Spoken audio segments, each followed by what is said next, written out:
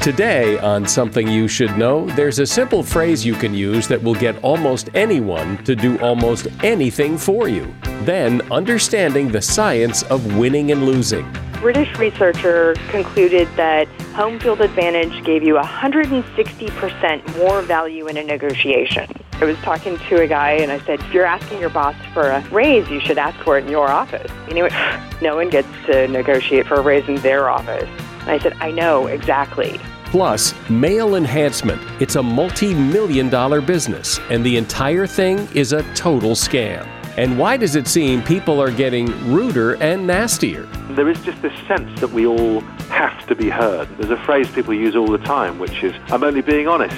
I'm just saying what other people are thinking. And I think you have to sort of ask yourself, why are other people only thinking it? Does it need to be said?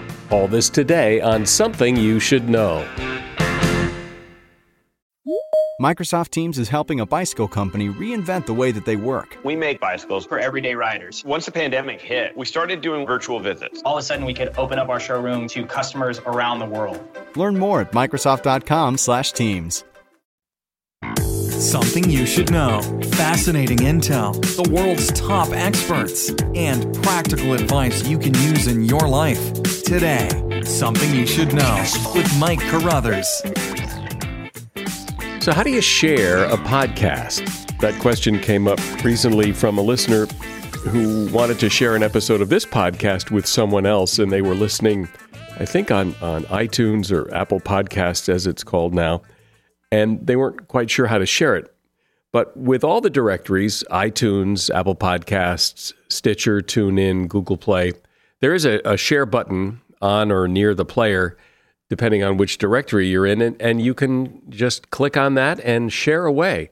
And I encourage you to share this podcast with others because it will make you look so smart and so in the know. Our first topic today is how to get what you want. The next time you really need someone to say yes, it's a good idea to use the old only if you want to trick. A study on persuasion techniques is suggesting that adding this simple phrase, or one like it, can double your chances of success. The best approach is to keep your request short and sweet, be direct and sincere, and then follow the request with the phrase, but you're free to say no, or only if you want to. Reminding the other person that they are in control softens the favor, and it makes it harder to say no. Now, the tone is also important. Even the slightest hint of insincerity or sarcasm can be perceived as passive-aggressive, and it will backfire. And that is something you should know. One of the great things about watching the Olympics is knowing that you're watching the best of the best from all over the world. These are elite performers in their field. So how did they get there? What did they do, or what is it that they have that people who don't make the Olympic team have? And what do those who win a gold, silver, or bronze medal have that separates them from people who don't win a medal? Ashley Merriman has taken a careful look at what makes some people winners. She and her colleague, Poe Bronson, are authors of a book called Top Dog, The Science of Winning and Losing. And she joins me now to talk about what makes a winner and how anyone can improve their chances of winning at anything. Hi, Ashley. Hi, Mike. Thanks for having me. So when you drill down into the science, if you can, what is it you think makes a winner? What are the characteristics of an elite performer? If you talk about elite performance, my favorite study, because what's the difference between a novice and an elite performer? Lack of technical skill, right? That's not a surprise. The novice literally doesn't know what they're doing. But what defines an elite performer one from the next? Shouldn't they all be great? But they're not. One team wins a Super Bowl. One person walks home with an Olympic gold medal. They're all Olympians. They're all elite. They should all win. They should all perform at ceiling. They're not. And a study at the Washington State University actually looked at this. And they had law enforcement officers come in, and they had at least 10 years of experience, and they were coming in for a shooting simulation task Well, they all know how to do this. They've all had weapons training. They've done this task before. They know how to operate a firearm. And the researchers determined that 73% of the variance, the difference between one performer and the next, for elite performance was psychophysiological factors. How did they sleep the night before? Did they have an argument with their girlfriend in the car on the way to the lab? Were they scoring based on how many hits they got or how many hits they missed? So it's not about the mechanical skills. It's about managing the psychology and using that to fuel your best performance. And yes, I think the elite performers know that and they train for it. And it's they've done studies. Why did you win the Olympics? What were you doing? And all of them have pretty consistent explanations in terms of how they became an Olympic champion. And it's that kind of thing? It's getting enough sleep and not arguing with your girlfriend? Well, the Olympic champions specifically came up with a few key findings in terms of why they explained their victory. And for most of them, a lot of it had to do with the fact that they lost the last time. They hadn't even made the Olympic team, or they lost in the finals. And they were so furious that they thought and agonized over every single element of their performance. And I don't mean that in a ruminating, oh, wow, I lost the Olympics, this is awful, beat myself up for 4 years way. It was scrutinizing every aspect of their performance so that they never made those mistakes again. So it's really fueled by this state of mind of, you're in control. It's your responsibility to be your best, or at least the best you can be. You chose to try being an Olympian. You chose to be the best guy on Wall Street, an amazing surgeon, an amazing attorney, the best at your work. It doesn't matter the context. You chose to do this. It's your decision. You're in control. And that knowing that you have this unshakable belief you will ultimately prevail. Not today, maybe today, but ultimately you will win. And if you have those, you can be an Olympic champion in any context. So failure, losing, is a great motivator. Yes. It's the ultimate motivator, isn't it? Is it? Is it really? Oh, that's a good question. I think it depends on the degree of the loss. If you're humiliated, you may want to give up and never do that again. But actually, research has shown that someone who just missed it and really thinks, oh, I could have won, really can fuel them to a new level of success.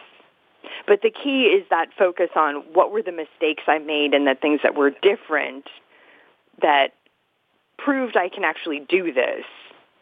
If it was just missed it and I don't think no matter what I do, I can change the situation, the outcome will still be the same, I will always lose, then, yeah, you probably are going to drop out. We don't need guaranteed wins. We need a close race. We need the belief we can win, not the guarantee. Do you think that in order to win, you need help? I mean, do most Olympians have a coach? Most tennis stars have a coach. Do you need a coach, or can you do it yourself? I think you need a coach because you need someone to help you be a reference point to realize how much you need to develop. And that's actually more true for the expert. The expert needs to be reminded of how much farther they need to go because they're already so great that small differences on a day-to-day basis may not really seem like that much. It may not be that motivating, but that next level is where you need an external source. So if it's not a coach, it could be a rival, right? But it's someone you need to look at as a comparison to remind you of where you still need to improve. Yeah, well, there's that quote in your book about how a horse never runs so fast as when he has other horses to catch up and outpace. And that rings right, that competition really does make you perform better. If you know someone's running up on your tail there, you find that extra spurt to pull ahead. Oh, absolutely. And it challenges you, right? The other person makes you think, I can't take what I'm doing for granted. in both ways, right? I think I'm doing really well, and then someone flies by me. I'm like, oh, wait, I wasn't as great as I was. Or it may be that you're struggling or pushing yourself to stay ahead. And that's what great competition is. It's not about tearing your competitors down. It's not about embarrassing people. It's about using them to inspire you to do the best you can. And they have that same process. If you want to find some motivation, pick someone who's just a little bit better than you. Not huge difference, but somewhat better than you, because then you have someone to chase. Well, and most people listening are not, going to be Olympians. They're going to, but they're going to be wanting to win at other things, at work, at relationships or whatever. Same rules apply, you think? Absolutely. In terms of the focus for improvement rather than focusing on results, how did you grow? I give that advice to elite performers, but I give that advice to 5- and 6-year-olds who are trying to learn how to write their name. It's not about being perfect. It's about, is it better than the last time you did it? So the rules and the mechanisms, the biology, the psychology, they all work the same.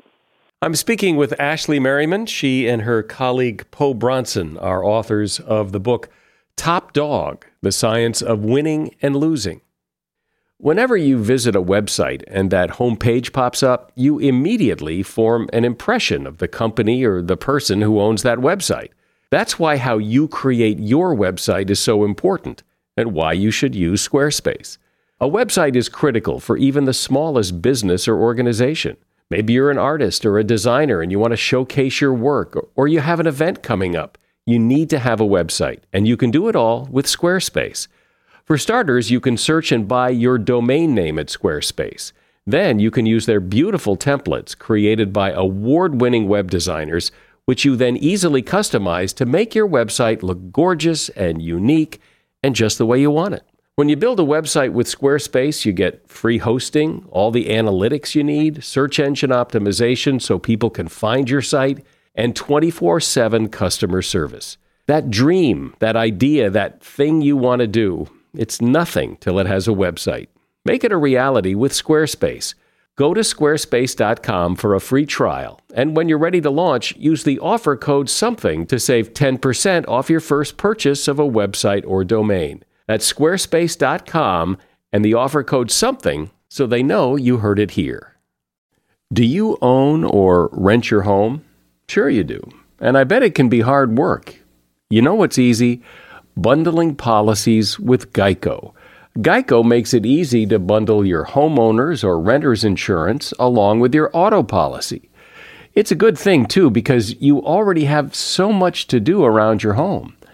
Go to geico.com to get a quote and see how much you could save. It's Geico Easy. Visit geico.com today. That's geico.com. Do you own or rent your home? Sure you do, and I bet it can be hard work. You know what's easy? Bundling policies with Geico. Geico makes it easy to bundle your homeowner's or renter's insurance along with your auto policy.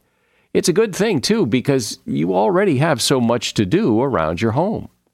Go to geico.com, get a quote, and see how much you could save. It's Geico Easy.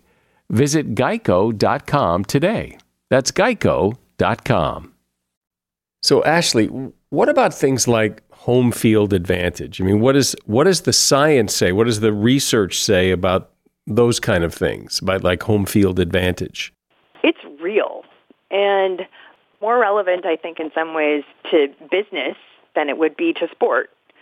Although Major League Baseball stadiums, other ballparks, home field advantage is somewhere between a 3 to 7 additional games a win a year. But if you build a shiny new stadium with new facilities, you actually can lose home field advantage for a year. And the reason is home field advantage is not just this is my turf. It's also this is not your turf. I own this, and you're going to have to take it from me. Those people in a new stadium don't feel at home at it because it's all shiny and new, and they may even have to protect themselves and protect the stadium from their own spills or mistakes. But once you own it, someone else has to take it. So my favorite example of this is they actually did a study of Atlanta shopping malls and found that it's not your imagination. If you're waiting to get someone else's parking space, they take longer to leave the space. And they take even longer if you use your signal to say you're moving in and honk. And even though your goal is to leave the parking space, what you're doing is you're saying, here's something I now have, you want it, and I have to give it to you. And subconsciously, we don't want to do that. It's our turn. You've got to earn it. You've got to take it. That surprises me because when I know somebody's waiting, I like to think that, oh, well, let me hurry up and get out so they can get the spot. But I sort of understand what you're saying that, hey, wait a minute, I'm here already and you're not. And so just hold your horses. Back in the days when there were payphones, they did similar studies with payphones. And knowing someone was waiting for you to finish your call, you took longer. Yeah, that I can see. Yeah, but what's interesting, is how quickly these things happen. A British researcher concluded that home field advantage gave you 160% more value in a negotiation, whether you were the buyer or the seller. And all it is, it's your office, and you get more value.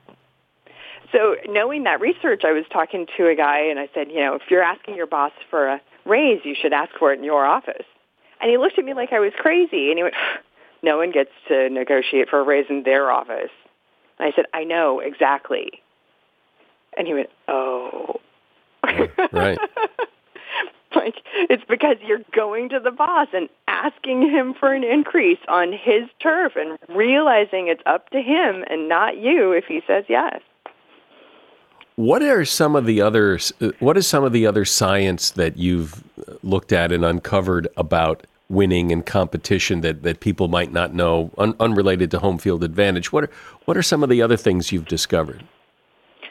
Well, when we're talking about the structure of competition, it was interesting having researched the book changed my perspective of thinking about competition, because I had always thought about it from the perspective of the person who is competing, right? What do I win if I win? What do I lose? How long will this take me, et cetera? And the structural science actually thinks of it from the point of the organizer of the competition, which makes you see it much differently. For example, if you decided you wanted to increase physical fitness in your town, you might have a 5K. But you want everyone to become more physically fit, not just elite athletes. So it's a 5K run, walk, or crawl. And everybody gets a medal so that everyone can feel like they're accomplishing something and no one will say, that's too hard, I can't do it. Now, if you do that, though, the elite performers, the serious runners, aren't going to sign up for that race because it's not a challenge. It's not interesting to them. There's no actual competition, right? They're going to be insulted that everybody gets a trophy. If you want to, as that organizer, not find everybody gets involved, but who are my best performers? If you're a college scouting for teams or increasing, elite performance, now you maybe only want 30% of the people to come home with a medal, and you're going to increase entrance fees. So what you as the organizer want changes the competition, and that will then change who is willing to compete in the first place. Let's talk about that. Everybody gets a trophy stuff. I mean, then people have talked about that a lot over the last several years, and everybody has their opinion. My opinion is, I'm sure you do. My opinion is that it hurts more than it helps. But how does it hurt? I mean, it except to demotivate people, what else does it do? Well, I should say I hate programs where everybody gets a trophy. I hate them. And I actually was Switzerland. I was neutral before having written actually 2 books relating to motivation. One was about kids, one was about competition. And I really didn't go in hating it. The science that I had learned, that's what actually catalyzed my profound hatred of it. And I think, first of all, Yes, it's demotivating, especially for your elite performer. But I think there's some moral lessons, right? I mean, great competition is about pushing people to your best, right? And improving. And I think that over time, for kids, everybody getting a trophy at every single they do is teaching them nothing is worth doing unless you come home with the medal. We are winners here. Failure is not acceptable. Learning from losing is not acceptable. You must have a public recognition of your success at all times. I think that's really destructive because we're not just talking one medal one day for one kid.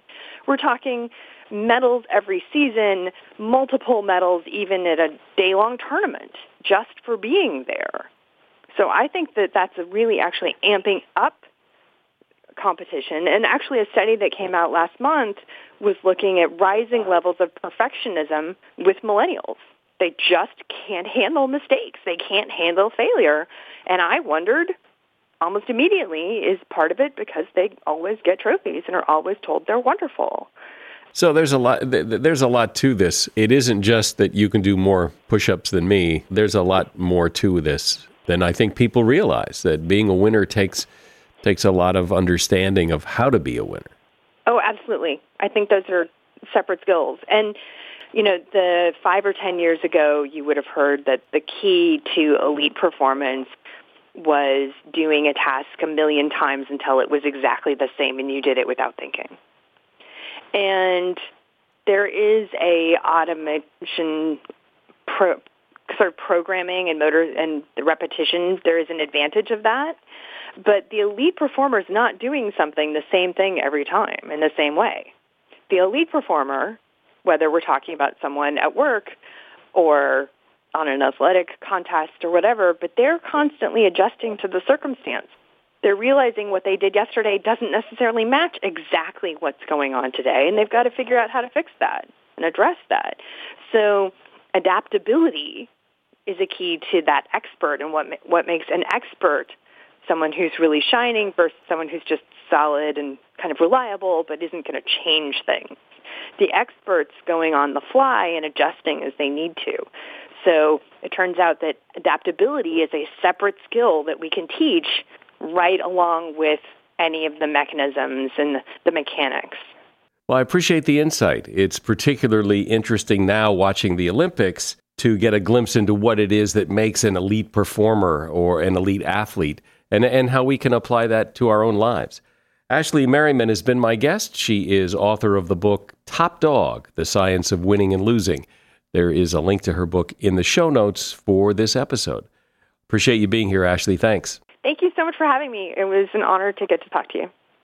A new year is a good time to discover new interests. And if you have kids, a KiwiCo subscription will help your child discover something new all year long. As a subscriber, you get these very cool crates delivered to you that contain fun and innovative science and art projects, and they have different ones for kids of different ages. We've been KiwiCo subscribers for quite a while now, and some of the projects that my son has created are a pinball machine, a safe, a hand pump, and the most recent one, he actually built the headphones I'm using right now in the studio. Encourage your child to be innovators and creative thinkers. They won't believe what they can build and accomplish with KiwiCo. As a parent, I know it's hard to find new creative ways to keep kids busy while stretching their imagination, especially now. KiwiCo does all the legwork for you. Get real high-quality engineering, science, and art projects for your kids. And don't be surprised if you join in to help, as I always do, because these projects are so much fun. KiwiCo is redefining learning with hands-on projects that build confidence, creativity, and critical thinking skills. There's something for every kid, or kid at heart, at KiwiCo. Get 30% off your first month plus free shipping on any crate line with code SOMETHING at KiwiCo.com. That's 30% off your first month at KIWICO.com, promo code SOMETHING. You've likely heard me mention and recommend the Jordan Harbinger Show podcast before. And the reason I mention it is, well, yes, Jordan advertises his show here, and he does that for strategic reasons. You see, people who like this podcast are bound to like his podcast.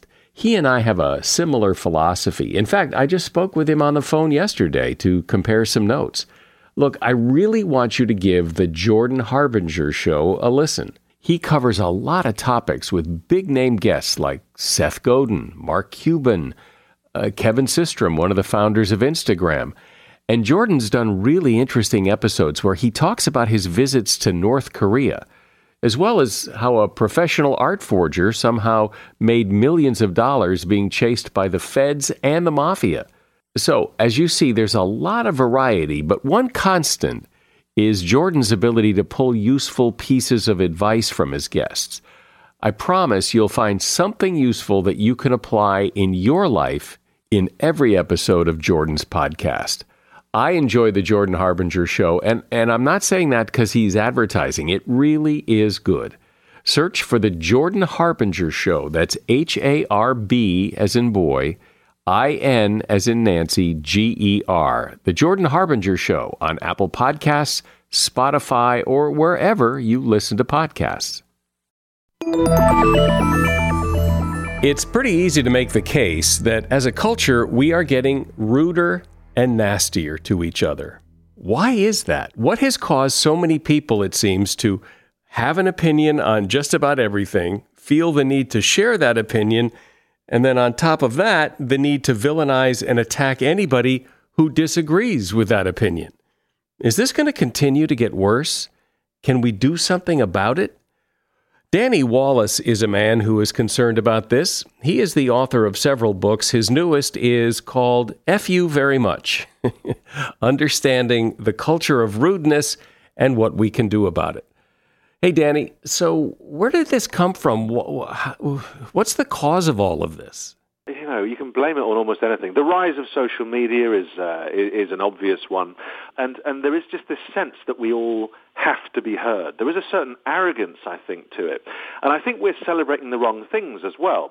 Certainly over here in Britain, there's a phrase people use all the time, which is, "I'm only being honest." You know, I'm just telling it like it is.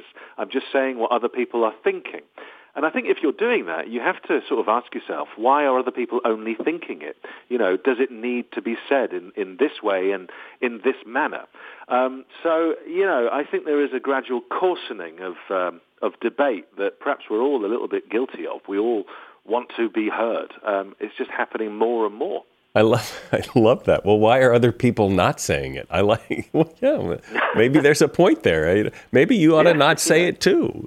Let's all not say it. Well, there is something a little British about that, you know. It could be, and I am very British I can in tell. that way. At one point, someone else had accused me of this. A man named Brad Blanton, who is a pioneer of what's called radical honesty, and he sees politeness as being almost deceitful. Why am I not saying the rude thing if I'm sort of thinking it? And so to sort of test that theory, I did fly to Germany, not just because the Germans have a reputation for telling it like it is, but also because there was a radical honesty course happening there.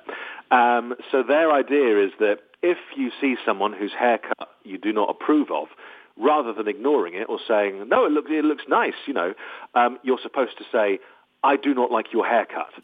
And I found my time on that German radical honesty course one of the most excruciating and sort of embarrassing and counterintuitive experiences I've ever had. So perhaps, there is a point. Perhaps I am repressed. But that's a great example because, you know, what's the point? Why insult somebody's haircut when it doesn't matter and all you're going to do is hurt somebody's feelings? What's the point in that? Well, absolutely. And you know, I think it's far better to live in a society where we have empathy and we think about other people's feelings. So we're celebrating, I feel, the wrong things at the moment. We're celebrating people for their, in quotes, honesty, whereas actually they're just asking us to stand around and applaud them for their honesty, which, you know, is tantamount to applauding them for just being rude. Don't you think, though, that while it does seem that people are ruder and nastier to each other, that on the other hand, we also have people who take such great offense at everything that you can't look at them the wrong way without them being offended, and that's got to stop too. Well, I certainly feel that we've gone too far in the offense that we pretend to have taken at almost anything. Right. And I think that it's very, very unhelpful. Some people are going out of their way to be rude, and they should be called out on that. We should shine a spotlight on it. There's a thing called the looking glass self, coined by Horton Cooley, and that's basically, as humans, we're always looking for how we are being perceived by other people.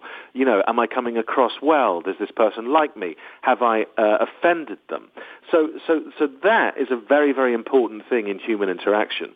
And when we confuse it by being offended by everything all the time and demanding apologies and demanding that the specific phrases that we have in our heads are being used by people who may never have heard those phrases before, that's just noise, which really confuses everything and makes it much harder to make valid points about the rudeness of others. What do you say when someone says, in their radical honesty kind of way, that if you see something you don't like, you should be radically honest about it? And you would say, well, wait a minute, what? What would you say? Well, so if they're saying that to me, then I would sort of remind them that society, to function properly, needs a certain amount of lubrication, and we've developed these techniques for millennia that are unwritten rules, and they're unwritten because we don't need to write them down because they make such perfect sense. They work. So it's little things like making sure we say please and thank you, or if we're opening a door and there's someone running towards that door, we can just take a second just to hold that door open for them. We can do all these things. We can be nicer. We can consider other people. I don't know what good it does the person whose haircut I don't like to be told I don't like their haircut. I don't see what the real positive is. The argument they would make is that by being completely honest, I'm going to break through to a whole new level of friendship with that person because there won't be any lies between us. They'll know exactly where I'm coming from. Whereas from my point of view, I don't want to be friends with that person because they're rude. Right, exactly.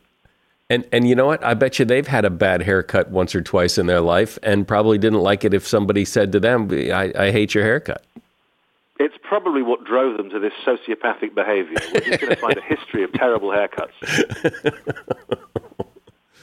But also, when people are radically honest, when they're rude, as we might more commonly call it, it creates a conflict that need not be there. Well, absolutely. And I think there's even a confusion about just that word honest, because very often when people are putting these opinions out on Twitter or, at dinner parties or whatever, they're confusing a lot of different things. A lot of people confuse cynicism with wit.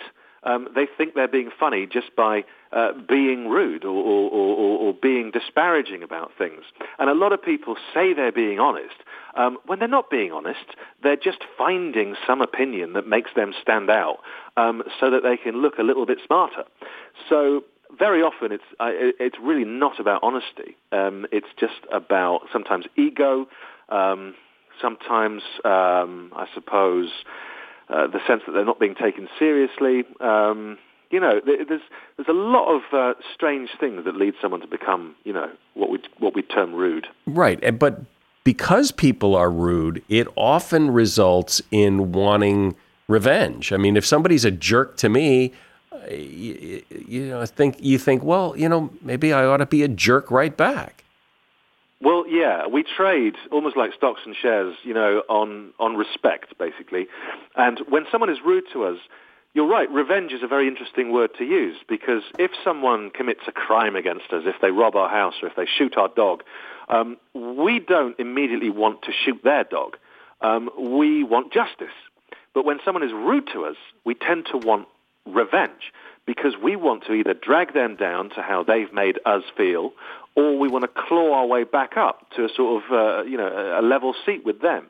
And, in my research, I actually asked people, thousands of people, whether they had ever felt the need to take revenge on someone who'd been rude to them, and further, how they had done that if they had. And the results were sort of, some were funny, some were playful, but some were quite dark. So it would go from someone going, yes, I took revenge by letting a dog lick a sausage I was about to serve them in a restaurant. Just some very weird, surreal ones, like, a plumber, I think it was, to take revenge on another plumber, just turned up early for work and turned all the other guys' equipment upside down, which is just a bit weird, but it made him feel better. But then it got darker, and it was things like, I sabotaged them at work. I slashed their tires, and one person slept with someone's partner. So these little slights, these little digs into a fragile person or an ego can mean that we take real revenge on them because we feel that rudeness has got right to the core of who we are, and it doesn't sit well with us, and we want to get back to where we thought we were. Well, road rage is the perfect example. I mean, people pull guns out and shoot each other because they got cut off. I mean, it's like, wait a minute, this is ridiculous. Well, here's an interesting thing about road rage. If you are, in your car later on, you're driving home, and you see someone in front of you who happens to have a bumper sticker, avoid that person. Because the very act of putting a bumper sticker on your car means that you consider that car like part of your home territory. You've personalized it. It's not just a metal box to get you from A to B to you. It's part of who you are. And so if someone cuts you up and you're one of those people, you're much more likely to take great offense and much more likely to try and get revenge on them, whether that's, a hand gesture, some fruitless shouting, or, as you say, loading your gun. And in America, and I lived in America for a year last year, and something that frustrated me as a British person was very rarely in Los Angeles, where I was living, did anyone thank me for doing a good deed for them, for letting them in at traffic, or for pausing to allow them to make a maneuver. They wouldn't wave or nod. They'd sometimes just look at me, but they would never say thank you. And in Britain, we sort of trade on that, and something has developed organically in Britain that hasn't yet happened in America as far as I can see, which I feel speaks to all this and seems to have tempered a lot of the road rage that could happen, which is when you have made a mistake when you're driving. Maybe you've cut someone up and you didn't mean to. Maybe you're trying to change lanes and you've just done it inelegantly. You flash your hazard lights for just a couple of seconds. It might even be illegal, I don't know, but everyone does it over here, and it means either sorry or thank you. But what it really does is say, I'm a person and I'm thanking you, another person, for inconveniencing you or for doing me a favor. And when they don't flash their hazards, oh my God, you hate them. You absolutely hate that person. You go from 0 to 100. But the second they treat you as a human being, all that anger dissipates. And I really think that it's a technique that really has led to the decrease in road rage. So what do we do about this? You've researched this pretty well. So what's the suggestion and the recommendation? It's sort of that looking glass self again. It's kind of like, holding a mirror up to someone's behavior. There are ways of highlighting what they've done. There are ways of shining a spotlight on it, but in a non-aggressive way, with a bit of grace and a bit of empathy. You can very often end that strain. So you can do it on a very low-key, everyday level, just by pointing out politely that someone's being a bit rude, but maybe with a smile, maybe finding a joke in it, diffusing the situation. There are people who have done it in very spectacular ways, though. There's a guy who used to be the mayor of Bogota at a time where the city was pretty much seen as the most chaotic on the planet. And everyone was just driving however they wanted, parking their cars on the sidewalk, jaywalking left, right, and center. No one was obeying kind of the rules. And the more people who weren't obeying it, the more it sent a message out to everyone else that they could behave however they wanted. And so he did a very, very odd thing that I think is absolutely genius. He employed an army of mime artists, and he sent these mime artists out onto the streets of Bogota with a very simple task. If you see someone behaving rudely, show them. So people would find themselves, parking on a sidewalk, inconveniencing everybody, and then they would suddenly be surrounded by dozens of mime artists, all just pointing and shaking their heads at the guy in the car. And then the public would feel buoyed by this, and there would be a sort of joke to it. So people would gain confidence and be able to mock those people as well. Or someone jaywalking might look behind them and they're being followed by 3 or 4 mime artists walking in exactly the same way as they are. And that is a very odd but brilliant way of highlighting behavior that shouldn't be happening and shining that spotlight on it in a powerful but quite playful way that then sort of reinforces the ideas that, look, there are rules. There may not be written down, but this isn't the way we should be behaving. So, I think that if we could employ an army of mime artists in every city in the world, I think the world would be a better place. Yeah. Well, and it also just seems that when you're rude, you're a lot less likely to get whatever it is you want than when you're nice, because people cooperate with nice people and they don't cooperate when someone calls them names and calls them a jerk. Yeah, and we live in a system that requires cooperation. So when we have people, kind of at the top of the country who are saying this is an okay way to behave, we can be disparaging towards minority groups. We can give dismissive nicknames to almost anyone we like. We can choose whatever words we want to use, so long as we're telling it like it is and not being politically correct. It sends a message to everyone else that, yeah, I can act that way as well. And then they teach their children that, and their children grow up doing all these things. And pretty soon you realize that you've coarsened a culture to the point that for generations, people are going to be affected by this. It's confusing. Maybe we just need to write these rules down. Well, I'll say this as politely as I can, so please don't take offense, but we're out of time. But it's such an important topic because it seems to me, anyway, that things are getting out of hand, that people are getting so nasty with each other, and that it would be nice to bring civility back, that we could be nice to each other and expect people to be nice back. It would just make life easier. Danny Wallace has been my guest. His book is F You Very Much, Understanding the Culture of Rudeness and What We Can Do About It. There's a link to his book in the show notes. Thanks, Danny. Thank you very much. Cheers. There is a scam, a ripoff, and you have been a target if you've ever gotten an email solicitation for male enhancement products. If you check your junk mail, there's probably one in there right now. And if you type on the internet male enhancement, there is no shortage of websites that would indicate that the male enhancement business is a thriving industry, helping millions of men. Well, it's a thriving industry, but it isn't helping anyone, not a single person.